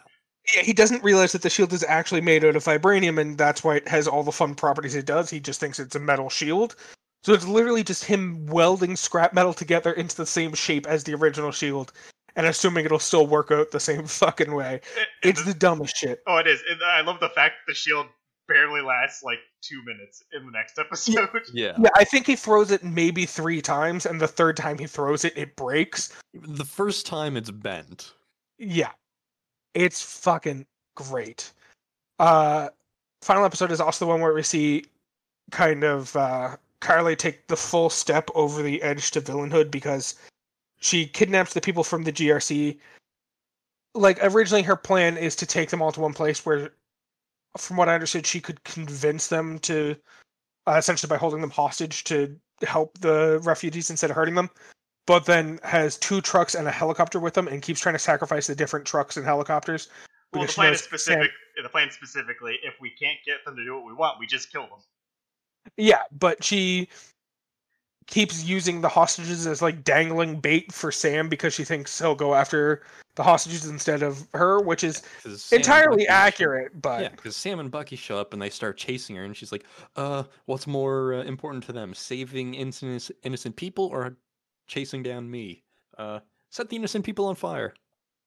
Yeah, like she knows who her opponents are, so she's playing it really well. But like this, we start off with the Batroc the Leaper fight because we found out in a previous episode end credit. I believe it was episode 4 end credit. Oh no, it would have been the end credit for Episode 5. Yeah, episode 5, where we saw that Carter was the one who sent Batroc the Leaper, and then Batroc the Leaper meets up with Carly, and he's going to be working with them to kill Sam specifically. And we start off with the Sam fight because they kind of are getting the people like it's like Bucky's one job is to make sure that they don't escape with the hostages. Carter is watching the exit, and then Sam's fighting Batroc at the top. Of course, she gets out with the hostages, though. I like how Carter's like, "You had one job, Bucky." Yeah, because like he went in to stop them from leaving in the first place, or to protect them, but then discovers that they should stay there. But then he starts his fight, and Carly calls up Bucky on the phone and distracts him. Yeah. But one of my favorite moments in this episode happens after the new Captain America, Sam, shows up. And the guy's like, "Who are you?" He's like, "Captain America." It's like, I thought he was on the moon. Yes, that's a great one. I also, to like call it back a little bit, in an earlier, I think it was like in episode 2, fucking Falcon got called out as Black Falcon, and he's like, "I'm not Black Falcon, I'm just Falcon." And then you get a moment later in this one where he's Captain America, and one of the people in the crowd refers to him as Black Captain America, and he's like, "I'm just Captain America." Well, he didn't say it. The other guy says, "No, that's Captain America." Yeah, that's what it is. But yeah, it's clearly just trying to get out ahead of people referring to him as Black Captain America, and there's like, no, it's just Captain America. The name is just the one that we give him. So yes, we get some pretty good fight scenes where it's essentially, it actually comes down to Bucky and Sarah and Walker fighting against the superpowered individuals, while Sam is trying to save a helicopter, and once he saves that, he shows up to the fight. One of my other favorite scenes is actually, even though you know, John Walker's got that face you just want to punch, his heroic entrance in this episode, that scene is actually pretty great, because he's like walking and he's here, "Carly Morgenthau," and then she looks over and she's like giving the whole like, "Oh, I don't want, you're not a problem here, like, let's not get this, and I didn't even want to kill Lamar, he's not important." And it's like, that's definitely the wrong thing you want to say to this man at this point. Yeah, you don't want to tell this guy that the person you killed, who is his entire motivation for wanting to kill you, was an insignificant person to you. You don't. That's not the line you do to convince someone not to kill you out of revenge. Yeah, because I feel like episode 6 does a good job of kind of starting a redemption arc for John Walker, which, like, it's very entertaining because his whole thing here, he's here to kill Carly specifically, and he's like, do whatever he can, and Bucky shows that he's changed because he goes after the civilians first before trying to stop her. And then we get the cool moment where she realizes they're losing the fight, and she goes to drive the truck off the platform into the construction site to kill everyone inside.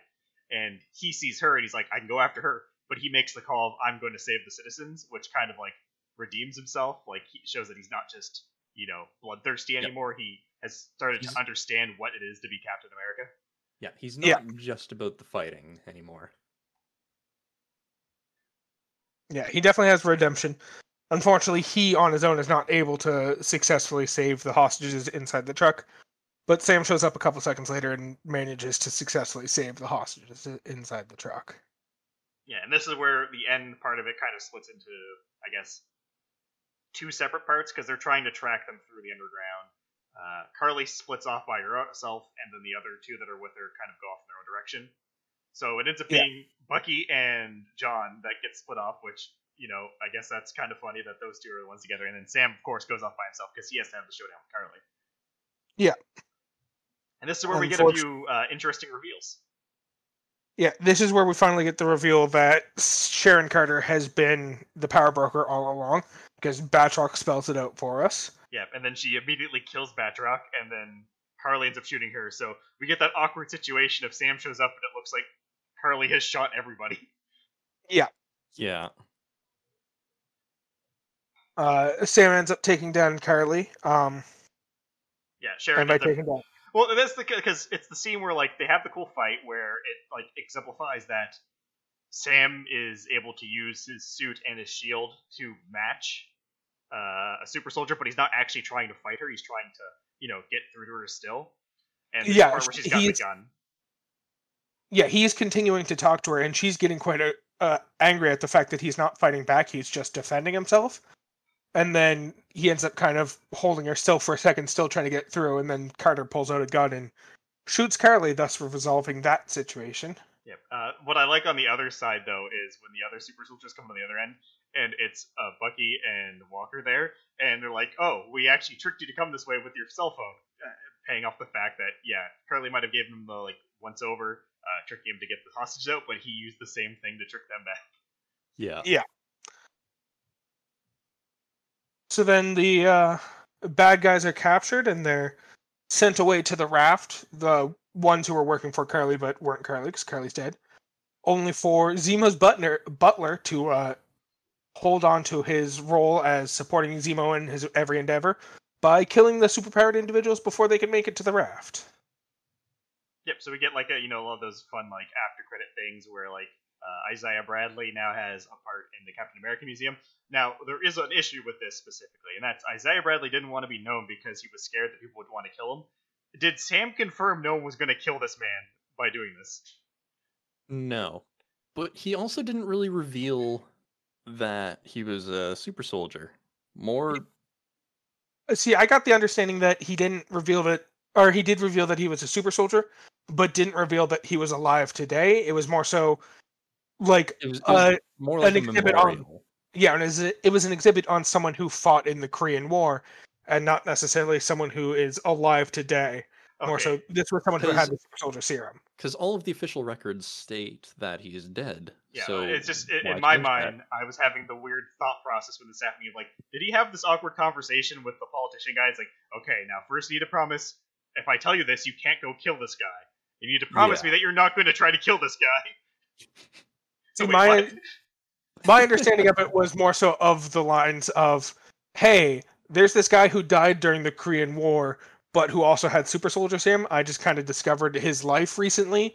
You should make a memorial to him. Because all the pictures of him were of him as a much younger man. There wasn't a picture of old Isaiah Bradley. It was all pictures of him when he was still a soldier. So fair enough. Obviously they didn't spell it out clearly or anything, because we wouldn't have this debate if they did. It's just my interpretation was it was a entry in the museum about his life and not so much about his recent life. That's fair. That's pretty much what I thought too. Yeah, so that kind of wraps up that side of things. Bucky ends up finally telling the truth to Yori, and we don't really get what happens after that, but it doesn't really matter because, as Sam put it, it's not so much about making yourself feel better, it's about making others to make amends. Yep. And then we have the Carter scene where she gets reinstated back to the CIA, and then she's like, oh, the information's now back on the menu, boys. Yeah, and we get lining up our buyers. Walker is officially given the title of U.S. agent from Julia Louis-Dreyfus. Yeah, so Dave Fontaine is the character, which we kind of skipped over that part, but when he gets to the trial and gets stripped of his Captain America status after killing that man in not America, in the middle of the public, she shows up and it's like, hey, you did the right thing taking that serum. I'm going to need your help, so when I call, make sure to answer. And then I like the part where the wife's like, who are you? What's going on? And she just gives her a blank black card. That answers everything. And she's like, there's nothing on this. Yeah, she hands her a blank card and says, when I call, make sure you answer. And it's just like, how do we know it's you calling? You gave us a blank card, and I'm willing to bet your phone number isn't listed to the point where it will come up under caller ID. Yeah, so she ends up becoming, it feels like, well, she's the one who kind of sets up in names Walker as U.S. agent after he changes because he's not Captain America. Yeah, she calls out, this isn't a world where we need you as Captain America. We need you to fill a different role, a sort of a U.S. agent or something. Which doesn't even imply that she's calling him U.S. agent. She's just saying he's an agent of the U.S., and it just feels like the way she phrased it, that's going to get stuck as his name, even though it wasn't intended to be a name. Because the way he took it, it's like, hey, that's what I'm called. I like that title. U.S. agent. Yeah. But I liked the way she introduced herself. It's like Contessa Valentina Allegra de Fontaine. You can call me Val, but don't actually call me Val. You can think it, but don't call it. Don't call me that. Yeah, so The name's hard to remember, so you can call me Val, but don't actually call me Val. Just think of the name Val. So plot-wise in the comics, was a big character reveal that we actually got because she's actually was originally Nick Fury's kind of like love interest, who ended up becoming a Hydra agent. But then, joke's on you, she's actually a double agent working for Shield, but she's infiltrated Hydra to take them down. But she ends up getting possessed by Leviathan and becomes Madame Hydra for a little bit. So she's got like a all over the place kind of story. But I guess the best way to put it is she's a darker character, but she's not a bad guy per se. Yeah, because she gives off the kind of vibe that she's off. Like, not everything is as it seems. Well, the speculation... Not in a bad way, but not entirely good. Yeah. Well, yeah, I'm pretty sure her character arc in the comics was she started as like a sleeper agent in Italy, and then after her parents died, she moved to America and joined S.H.I.E.L.D., and it was just like, okay, yep, that's... Yeah, and she's her big story arc was infiltrating Hydra to take it down from the inside, working for, like, from the reader perspective, it looks like she was actually a double agent working for Hydra to infiltrate S.H.I.E.L.D., but it was actually back and forth where she was actually truly a S.H.I.E.L.D. agent who infiltrated Hydra. Yeah. But the speculation with what's going on with this character in the story is that she's actually going to be the Nick Fury-esque character setting up the Thunderbolts for Ross. That does make sense. So she's recruited Walker, obviously. We do know that there's a few characters on the raft that could be recruited as well. Abomination and Zemo are both there, and Zemo is actually one of the iteration leaders of Thunderbolts. So I think that we might see an emphasis on Thunderbolts over the Disney Plus series or even a few of the movies, and that's actually speculation on why Ross is going to be in the Black Widow movie, and it's going to be that he's actually recruiting Black Widow's sister for the Thunderbolts at the end. Fair enough. I could also see... oh my god, why is his name escaping me right now? The bad guy from Black Widow. Oh, Taskmaster? Yeah, he's definitely a possible candidate. Yeah, I definitely can see Taskmaster being involved with the Thunderbolts as well. Yeah, there's just a lot of characters that are associated with the Thunderbolts in some capacity that are in play right now, that with her character kind of recruiting him and what she's doing, it implies that they're getting like a darker force. Yeah. So, what were you guys' thoughts on the series as a whole?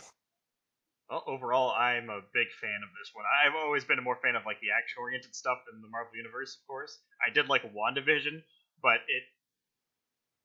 the biggest fault of it is it felt too foreign to what was going on in the series. Like, definitely it got more interesting and cooler as it went on, but I feel like because it was so different, it felt quite like not watching a Marvel thing. Yeah, this one definitely felt a lot more like a Marvel property than WandaVision did. WandaVision was definitely super enjoyable, but this one was its own separate thing that was quite different. And that's the thing, we're getting into the new phase right now, so I feel like they have to do something to really change it up from the first saga, which was the Infinity Gauntlet, because with that whole storyline done, you don't want it to just be like a rehashing, but with a different MacGuffin. You want to kind of shift the universe, and I think magic and multiverse is definitely going to be the way we're going. Like, things being not quite what you think. So I wouldn't be surprised if they try to pull something like an Axis storyline or something like that. Yeah, I can definitely see it being, because Phase 1 was largely about aliens, I can definitely see them leaning more into the wizard aspect of the big three for this one. I was a huge fan of this. As I kind of said at the beginning, I definitely preferred it to WandaVision. Not that I disliked WandaVision, it's just this was more so what I was looking for from the Disney Plus series. Yeah, I was a big fan of this. I think it was overwhelmingly positive, and I think it was the right move to make this a Disney Plus story, because they could have easily tried to make this one of the next Captain America movie to drive the plot, but they would have had to have cut a lot out and make the pacing very different to make it work as a movie, and I just don't think it would have worked as well if they tried to make this storyline into a movie. That's true. And I also kind of liked how it didn't feel like, it still felt like a Marvel movie, but it didn't feel like a superhero movie. Yeah, it kind of gave me the old vibes of the first Iron Man movie, where it wasn't a hero movie, but like he was doing stuff because he knew he could help people. yeah, it felt less like the story of a superhero movie and more so the story of people who exist in a superhero world. Yeah, trying to find their place. Yeah. And also a thing to mention, we have had confirmation that there is going to be a Captain America 4 movie. Yeah. Yeah, that's bringing us to the end. So, in normal fashion, do you guys have any suggestions of things that the people listening should take a look at? Yeah, I guess I'll go first for this. Since this is, I guess, a continuation of the legacy of Captain America and like the American icon, I decided to go with a kind of American-themed action movie by the movie of White House Down, where a Capitol policeman is kind of forced into a situation where, I guess, terrorists, I guess you can call them, are attacking the White House for their own reasons, and he must save his daughter and and the president. Yeah, I believe it's been called the modern Die Hard, actually. Yeah, it's like it's very Wait, similar. Which one are you and- talking about? White House Down or Olympus Has Fallen? White House White Down. House Down. Okay, good. Because Olympus Has Fallen is a very similar vein, but I did not like Olympus Has Fallen nearly as much. Yeah, and Yeah, that it one was hasn't been not referred as- to as the modern Die Hard. It was No. specifically yeah, White that's House why I Down. had to make the clarification that we were talking about White House Down. Because yes, White House White Down House- is a very fun movie. Like, in my opinion, White House Down is a very enjoyable action movie. Olympus Has Fallen, it was an action movie, but way too gritty and too over glorifying of the whole concept of we will never negotiate with terrorists, and just way too hard into that aspect. Yeah, White House Down was a movie that was made for people to have fun watching it. Olympus Has Fallen is a movie that was made because they thought it would make for a good fucking story. Is Yeah. how it felt to me. They were a bit too full of themselves while making White House Down. Also, they had a British guy trying to save the White House, which was, or not a British, Scottish. What is Gerard Butler? Yeah, Yeah. he's Scottish, isn't he? Whatever, doesn't matter. They had a Scottish guy trying to save the White House, and that just doesn't make any sense. My recommendation is going to be the Lethal Weapon TV series, because that's kind of what this one felt like it was trying to be all... Well, not what this felt like it was trying to be, but this TV series felt like the ideal version of the Lethal Weapon TV series. So Lethal Weapon is a buddy cop TV series about Riggs and Murtaugh and them solving crimes, just like the movie series. Another super fun kind of buddy cop story about people fighting crime, except it doesn't involve superpowers. So if superheroes and Marvel isn't your thing, then just watch the Lethal Weapon TV series instead. So you see, the funny thing about this is that for my recommendation, I was actually going to recommend the Lethal Weapon movie. Fucking of course you were. Well, it's like a buddy cop series, and I got very much Lethal Weapon vibes from some of the stuff going on here, and it's pretty much the same thing, but it's movie form, the original, with Donald Glover and Mel Gibson. Yeah, I was considering doing the Lethal Weapon movie series, but I just figured I'd make a reference to the slightly more recent one that I don't think it got as much viewership as the original movies did. Oh yeah, definitely. The Lethal Weapon TV show was good, but unfortunately it was short-lived because the guy playing Riggs was actually a real-life psychopath. Yeah, he was actually not a good person in real life, which is fun. And they tried to replace him with Sean William Scott, and he's an actual good person in real life, but He when you wasn't change one of your Riggs. when you change one of your main characters halfway through a series, it doesn't tend to do well for the series. And no. So with that, we actually have a rare occasion today, and that is that somebody has correctly guessed the episode on our Instagram page. Ooh. Really? So Tachi Camargo has correctly guessed Falcon and the Winter Soldier. For you, Tachi. I know you've tried to guess it a couple times now. You actually got it exactly right for once. Congratulations. For some reason, you spelled it Falcon and Winter Soldier and not Mephisto and Winter Mephisto, but close enough that you'll get the call out. Yeah, well, we'll let that slide for now. But yeah, Until Mephisto actually shows his face. he's gonna show up eventually, and everyone's gonna. I hope they don't try to play any like mind games when they introduce Mephisto into the world. They just like, here's Mephisto without any indication that Mephisto was coming. I just want it to be like in a fucking Spider-Man movie. Like, it's not even a movie where you're expecting it, like Doctor Strange and the Multiverse of Madness. They just have like fucking Willem Dafoe walk onto the screen and like shake fucking Tom Holland's hand, and he's just like, "How's it going?" And he's like, who are you? He's like, oh, me, I'm Mephisto. And then they just cut to black. Like, I just want that to be the introduction of Mephisto. No. What I want to happen is, so they're doing damage control, and I want damage control to like have a moment where it's like, oh shit, we have to go ask the boss, and it's just someone knocking on the door and opens it. It's like, excuse me, Mr. Mephisto. Fair.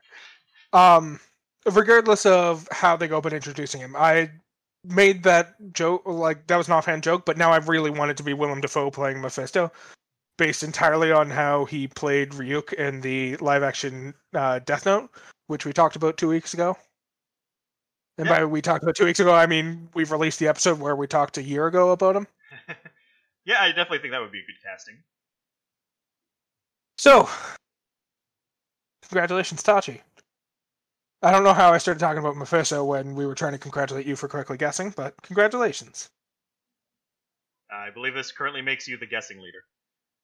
I think it does, actually. Yes. Brand new record of 1. I think it's 2. I think they actually correctly guessed another one. Oh, yeah. I think it's 1.5, because I think we gave them shit for a previous one, and we're willing to give them half points. I lost track how many times we give people shit. If they get a call out on our show, we're probably giving them shit, I'll be honest. Well, if it's you, Peter, it's every time. Matt, I try and be friendly and supportive. I don't need... That's what it was. It was not last episode, but the episode before when we talked about the Pokemon Adventure comic. Tachi just guessed Pokemon, and we gave her half points for that. So she has 1.5 points. Well, this will wrap up our episode for this week. Of course, if you have a suggestion on what our podcast is about, or just have a comment, input, or even a correction, email us at whatismypodcastabout@gmail.com. That is spelt as words normally are. Of course, we are also on YouTube, so please subscribe to that channel or watch the episodes there. Leave a comment below. And of course, if you can rate and review our podcast, that helps it just get out to more people.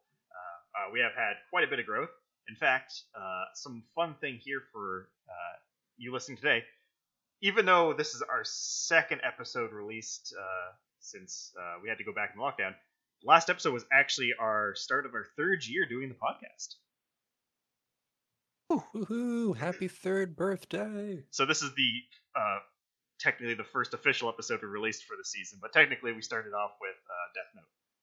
Yeah, this is the first episode that we've recorded for the 3rd year of our podcast. Very exciting stuff.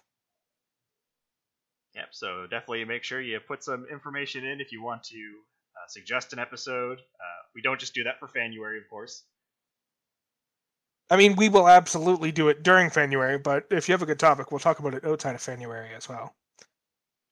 If you have a bad topic, I'll give you shit during the podcast. Even if you have a good topic, I'll give you shit during the podcast. Especially if your good topic, in air quotes, is just asking us to talk about My Little Pony again. Then I'm absolutely going to give you shit. I think I should just make a random email account to post a suggestion that we do it, just to make you suffer. No, Matt. No. So I guess this wraps up the episode, so make sure to tune in a fortnight when we do our next episode. Right now, join us in 2 weeks' time when we talk about trade wars and politics from long, long ago in a galaxy far, far away.